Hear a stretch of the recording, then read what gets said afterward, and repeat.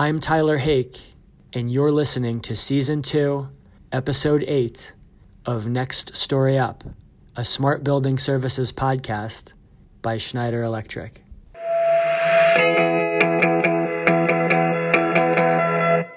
Act 1. If we can send a man to the moon. This year, we celebrated the 50th anniversary of one of the most famous and inspiring events in human history, NASA's Apollo 11 moon landing on July 20th, 1969.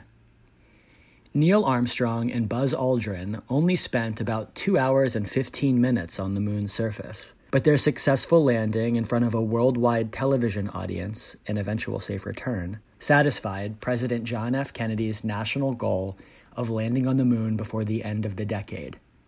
Kennedy's speech to Congress proposing the mission is well worth revisiting, as it is both hard to imagine hearing something like this today, and also still clearly illustrative of the downright audacity of the goal and mission, which was intended to display America's spectacular strength and capability. Since early in my term, our efforts in space have been under review. With the advice of the Vice President, who is Chairman of the National Space Council, we have examined where we are strong and where we are not, where we may succeed and where we may not. Now it is time to take longer strides, time for a great new American enterprise, time for this nation to take a clearly leading role in space achievement, which in many ways may hold the key to our future on Earth.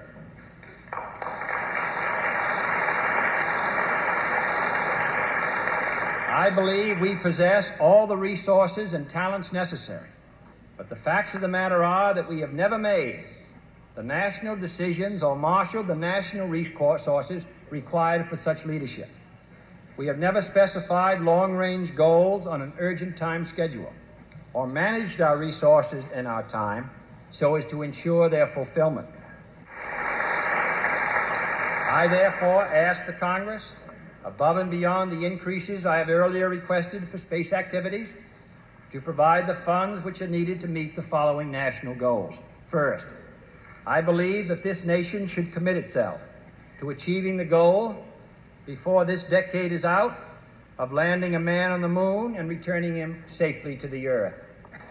No single space project in this period will be more impressive to mankind or more important for the long-range exploration of space, and none will be so difficult or expensive to accomplish. Neil Armstrong, the first astronaut on the surface, obviously provided the world with quote-worthy material, even if it's been transcribed incorrectly, when he reported, "That's one small step for a man and one giant leap for mankind," which, come to think of it, makes a lot more sense. The nation, and the world, was enthralled by the culmination of the near-decade-long Herculean efforts that led to the launch. 1 million people watched from the highways and beaches around the site. 3,500 media representatives were present from 56 countries. The launch was televised in 33 countries, and 25 million Americans viewed it, Game of Thrones numbers, in 1969. Millions around the world listened to it on the radio, knowing that mankind was on the cusp of something grand and that history was being made. In fact, when then-President Richard Nixon called the astronauts from the Oval Office upon their landing, he called it the most historic telephone call ever made and the proudest day in the lives of every countryman. Armstrong responded that it was a great honor and privilege to represent not only the United States, but men of peace of all nations, and those with interest and curiosity, and those with a vision for the future. Aldrin responded that the feat stood as a symbol of the insatiable curiosity of all mankind to explore the unknown, and that the efforts included more than just the government, the industry, and the nation. Poor Michael Collins just floated above in the lunar module. Shout out to Michael Collins. In summary, the accomplishment was bold, audacious, grand, coordinated, and history-making. I apologize for stating something so obvious and revisiting the specifics to prove a point that you already knew. But if you're under 50 years old like me, then this event didn't mark your consciousness at a specific point in life. It's a success that's been complete during your entire existence, making it easy to respect but more difficult to truly appreciate. We take for granted when people say things like, if they can send a man to the moon, why can't I launch a podcast, for example? Or that digital currencies are going moon, or that bold programs within organizations are called moonshots. In fact, these parlances and mindsets exist because something astonishing and revolutionary has been done, which in and of itself proves without a shadow of a doubt that in the face of mighty challenges, when great minds and efforts are brought together, something astonishing and revolutionary can be done. Which is good news because this is an order. Who among us is looking at the next 50 years without questions and concerns about incredibly heavy subjects, requiring coordination from institutions in which many have lost faith? Our future, and specific to this industry in this series, our energy future, is demanding that we are bold today. Major challenges lie ahead of us, and in this final episode of Season 2, I can think of no one better suited to discuss these challenges and what they require from us than our next guest. Annette Clayton is the CEO and president of Schneider Electric North America, who, as we'll also learn in our discussion today, has had executive experience at companies like Saturn, GM, and Dell prior to our fortune of bringing her onto the team here. We were honored that Annette would agree to spend some time with us as a guest, but also not entirely surprised. Annette is an avid champion of the Schneider Electric organization and its mission, and it's certainly been my experience that she is more than generous in her time in proclaiming our message and supporting employees just like myself. A front-of-mind example of this that I'd like to share with you all is that it only took her 1 hour and 3 minutes to accept my request as a guest with an excited "let's go for yes" response. Annette's pride in what we do is clearly evident every time she speaks, and you'll hear that conviction in her voice as she identifies the bold challenges and opportunities that lie ahead of us in our field today during this episode. We had a lengthy conversation, and just as we did in the season opener with KP Reddy and Shanadeep Modak, we've decided to break Act 2 into segments today for our season finale in order to highlight the most impactful portions of the discussion for our listener base. After our break, I'll lead us into the next segment with our final quote of the year, and then we'll hear from Annette in her own terms with an interesting way of introducing herself, an identification of who has served as a role model for her, and a description of several bold achievements that have inspired her throughout her professional career. We speak with Annette Clayton in Act 2.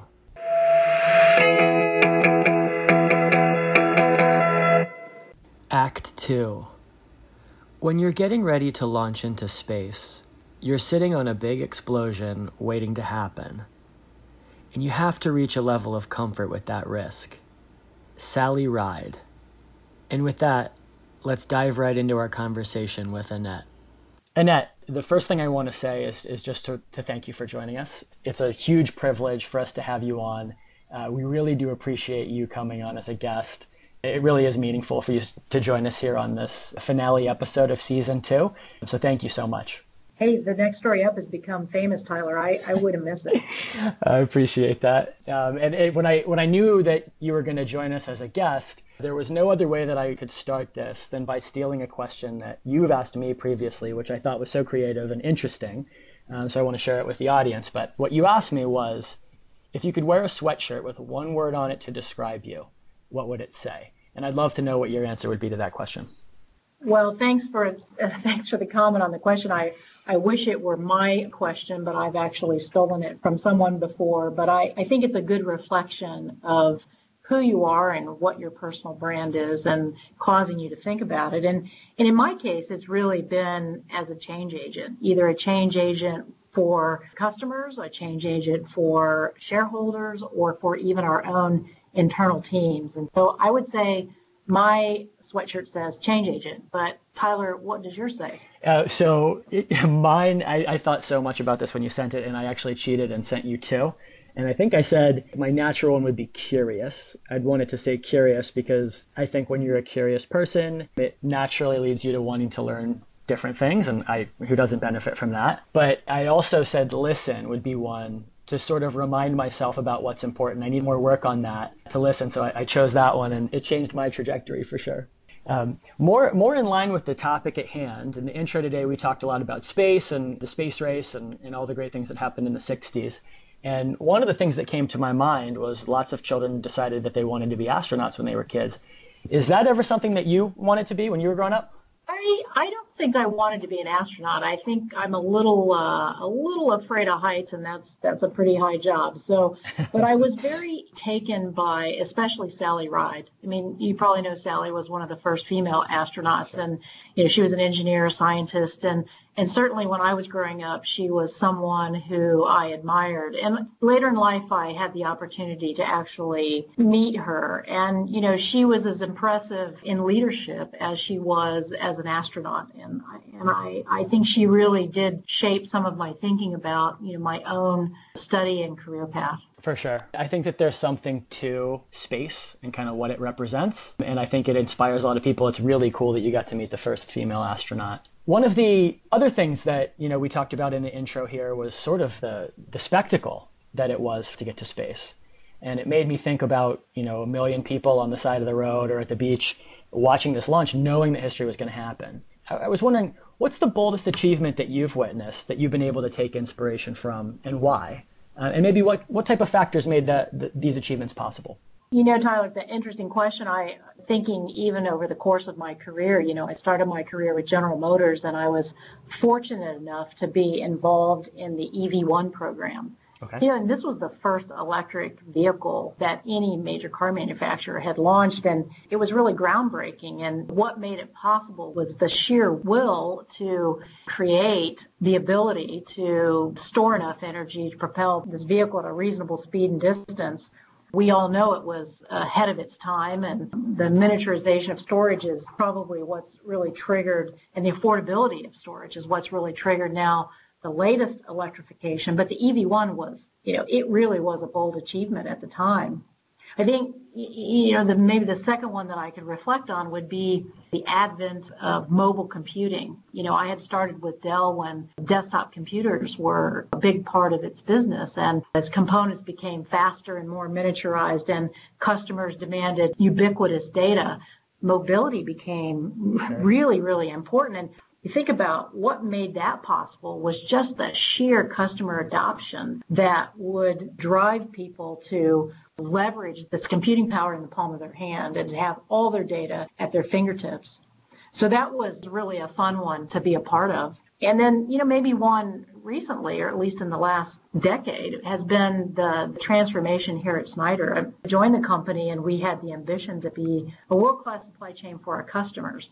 And over the course of many years, we came from really being relatively unknown for our supply chain capability to being number 11 on the Gartner top 25 supply chains in the world and one of the top industrials. And you do that in order to drive excellence for your customers so that you can actually deliver on the promise that the teams have made. So I don't know, those are probably three that sort of stand out for me. Those are really, really good answers. And I think that the exposure that you've had in your career to those type of achievements is really impressive.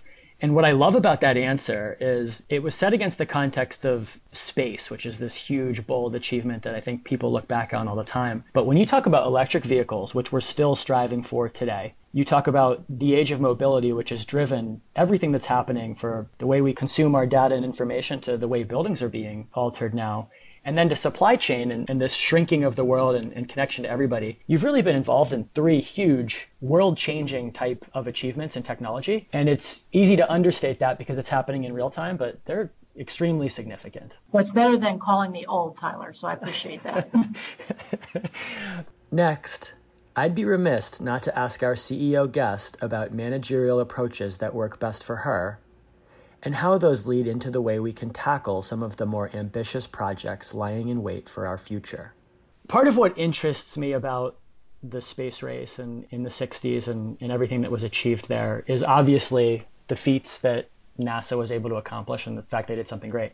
Another is just the speech that I shared at the beginning of Kennedy and how that leadership resonates and how interesting that was and motivating it was. And he starts by sharing that he's been wondering, where are we strong and where are we not? Where may we succeed and where may we not? And it sounds like a tough question for a leader to answer, but a pretty essential one. How do you go about doing this in your role? I guess, Tyler, every leader probably has their own sort of managerial process, but one that honestly has worked for me is what we shorthand calling it the SWOT analysis. What are your team's strengths? What can you really play up? What are their weaknesses, and what do you have to compensate for, either with talent or process? What accelerators do you have? What kinds of things could, lift the team and carry them forward faster? And then what are the threats? Because we know we don't really live in the world by ourselves, but there are other things happening around us. And one of the things I've realized now over many, many years of, managing big projects and teams is that when you're after something sort of big and hairy and audacious, like going to the moon, you get that done sort of one incremental step at a time through accountability and celebrating the small successes along the way. And I think everything big gets done that way through many, many, many steps. And that's where the resilience of leadership really comes in. When I was doing my research for this episode and I was reading up on NASA and the Apollo missions, one of the things that came up often was that incremental approach. When the US landed on the moon, it wasn't the first time that they went into space. It was this incremental thing where they had to learn different things in order to ultimately make it happen on that mission. So for you to talk about the incremental nature of leadership and goals in that context is really, really fitting. Kennedy is calling for, I was going to say essentially, but he's calling for a moonshot. This is kind of the first moonshot call. People talk about it a lot now. This is a moonshot. That's a moonshot. What are some of your favorite moonshots?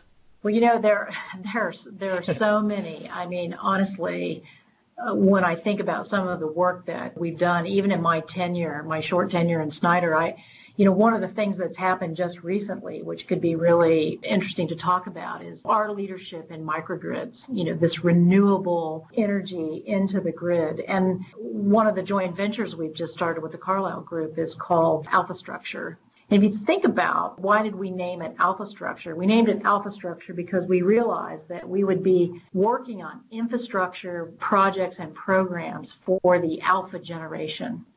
And maybe one of the most interesting is you probably know that our airport infrastructure in the United States is, on average 45 years old. And if you think about, we're actually working on renewal of airports, the electrification of airports, and we're building these for the alpha generation.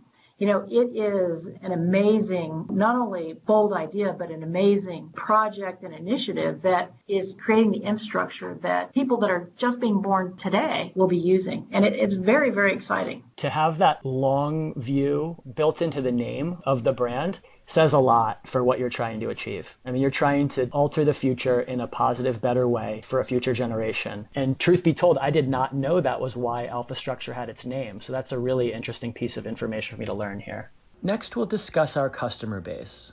Where do we see organizations taking the lead on big challenges? Where do we see implementations of lofty goals being pursued with intention and with vision? Kennedy also says in his speech that it's time to take a clearly leading role in space achievement. Obviously, that was the context of what he was speaking about there. Where have we seen some of our customers take clearly leading roles in what they're doing? I think probably a couple examples, maybe our internet web giants. They have had to take a clearly leading role because of the explosion of data and the need for data centers and for computing power. They really couldn't copy anyone else. They had to sort of invent their own way forward, and we've partnered with them to obviously do that. Maybe another one that comes to mind is hospitals, right? So hospitals are concerned about patient care and patient recovery, and some of the hospitals that we've worked with have discovered that patient noise and patient temperature and the environment that they're in are actually highly correlated with their recovery. I think it's one of the ways that hospitals have really taken a leading role in the achievement of their patient success. So we have many, many customer examples, but maybe those are just kind of too top of mind. I like those two a lot. We've had some hospital-oriented episodes in this series just because it's such a critical environment, and it's the type of thing where, in buildings we're always talking about occupant experience, but the patient experience is the most vulnerable and sensitive experience. So it makes a lot of sense to talk about that as an area where customers need to take a clearly leading role. And the internet giants is something that, we haven't investigated in this series, but absolutely need to, because to the extent of what we talked about earlier with mobile and data being at our fingertips at all times, they were thrown into a really difficult situation and had to figure it out and pioneer their field. So that's a really, really great answer. I like that one a lot. We also learned in the speech that part of the problem, according to President Kennedy, for facing this challenge was that we'd never specified long-range goals on an urgent time schedule in order to achieve what he was trying to do. Where have you seen valuable long-range goals at Schneider Electric that are on an urgent time schedule? Yeah, I see this in Schneider, and I guess I really see it in our customers as well. But, we have a net zero 2030 challenge to be carbon neutral by the year 2030. And we're obviously using a lot of our own solutions to achieve that. But many of our customers, they also, either because of their shareholders, their employees, or their own social conscience, have sustainability objectives. And they come to us to help them find their way because many times they know what problem they need to solve with respect to their sustainability objective, whether it be a 50% reduction, 60% reduction, 100% reduction by the year 2030, 2035. They know what they want to accomplish, but they don't know how to accomplish it. And that's where we really partner with customers to help them achieve their sustainability objective. And they're always for different reasons. I mean, some customers are clearly on the climate and the protection of our planet and our society. But some customers are focused on, look, less energy is less money. And in this case, less is more. And so we work with customers to help them achieve their sustainability objectives. And I think these are typically long-range goals, but it's urgent because we know what we're facing in the world with respect to climate change. That's something that I take a lot of pride in day to day in my role. And I'm sure a lot of folks listening to this, whether they work for Schneider or not, are familiar with these challenges and the urgency of the time schedule on that front. Agreed. Yes, agreed. The upcoming segment is short, but packs a punch.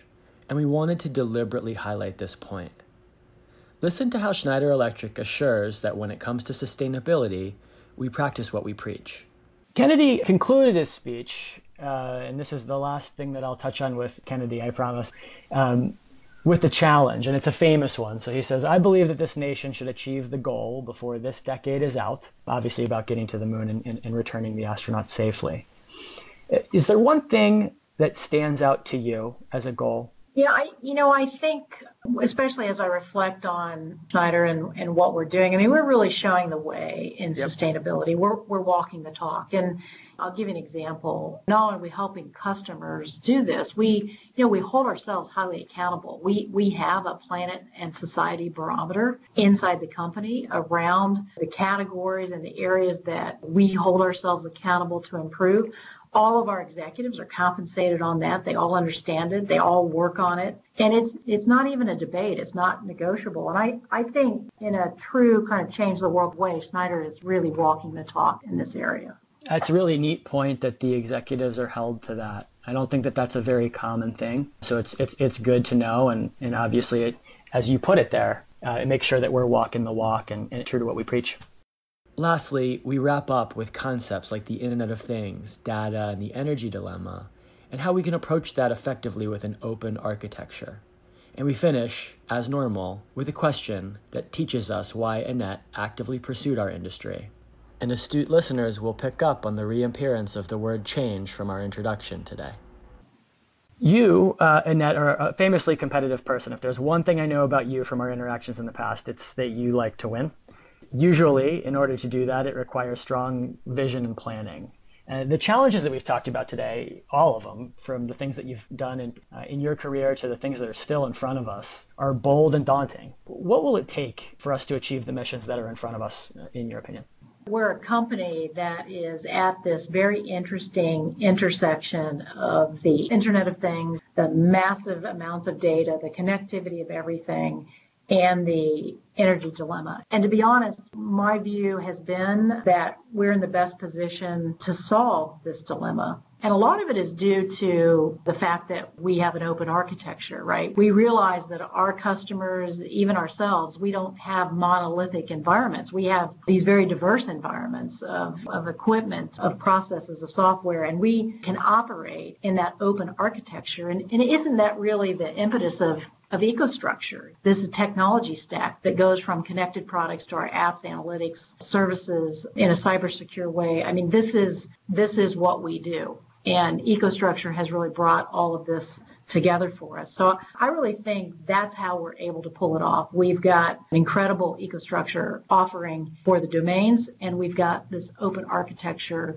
approach, which makes us unique. It does make us unique, and it makes us exciting. I think it makes our jobs and the world more exciting to have an open architecture approach. And frankly, it's made a lot of the episodes in this series possible, where we've been able to focus with one company and one platform on specifically talking about airports or hospitals or office buildings or hotels in environments where their challenges are all different, but where we can be nimble and agile due to that open, connected approach. And I'll also say that I think what's really neat about your answer versus what you talked about with the SWOT analysis before is, in a world where the opportunities and threats are changing so frequently and so often, and it seems like that's happening faster than ever, it helps to be nimble and not monolithic and stagnant. Yeah. I have a favorite question, Annette, that I like to answer everybody that comes on this show. You've probably heard it in previous episodes, but I try to ask everybody, why are you excited to be a professional in our industry? Tyler, I actively pursued working in this industry, right? I think we're at a moment in time where we have a lot of impact as a company and as individuals. And when you look at the fact that 70% of the world's energy is being consumed in buildings, I mean, this is the battleground. This is where we win or lose this energy dilemma. I mean, this is where it's at. I'm excited to be a part of this company, this segment. Look, I think we're going to see massive amounts of change, and we're going to be part of massive amounts of change. And it's really that simple, right? We're in the battleground. You have always found where the action is, and you've always found different ways to win and succeed. So I'm excited to be here with you, and I'm really thankful that you joined us as a guest today. Really appreciate it. Thanks so much, Annette. All right. Thank you, Tyler.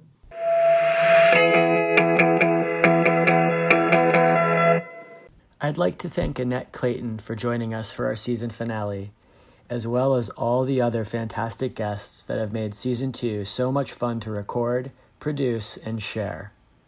I hope our listener base, who I'd also like to thank for joining in with us again this season, was able to learn and find as much inspiration from these voices as I have. This season, we experimented with the episode and guest format, as was the case today, to deliver some evolution to our approach in Season 1. We learned about whales, the symphony orchestra, marriage, and the moon landing, among other things. We also brought on our first guests from outside of Schneider Electric, something we aim to do more of in Season 3, and are already determining how else we can continue to grow. If you have thoughts, please, as always, let us know so that we can consider implementation during our off-season. Until then, thank you, and we'll meet again in the next season of The Next Story Up. I am so excited to develop, produce, and host the Schneider Electric Next Story Up podcast, and most importantly, to share it with a listener like you, possessing the same interest and passion in promoting smart building services for the benefit of all. Thank you so much. It's such a pleasure. I'm Tyler Hake.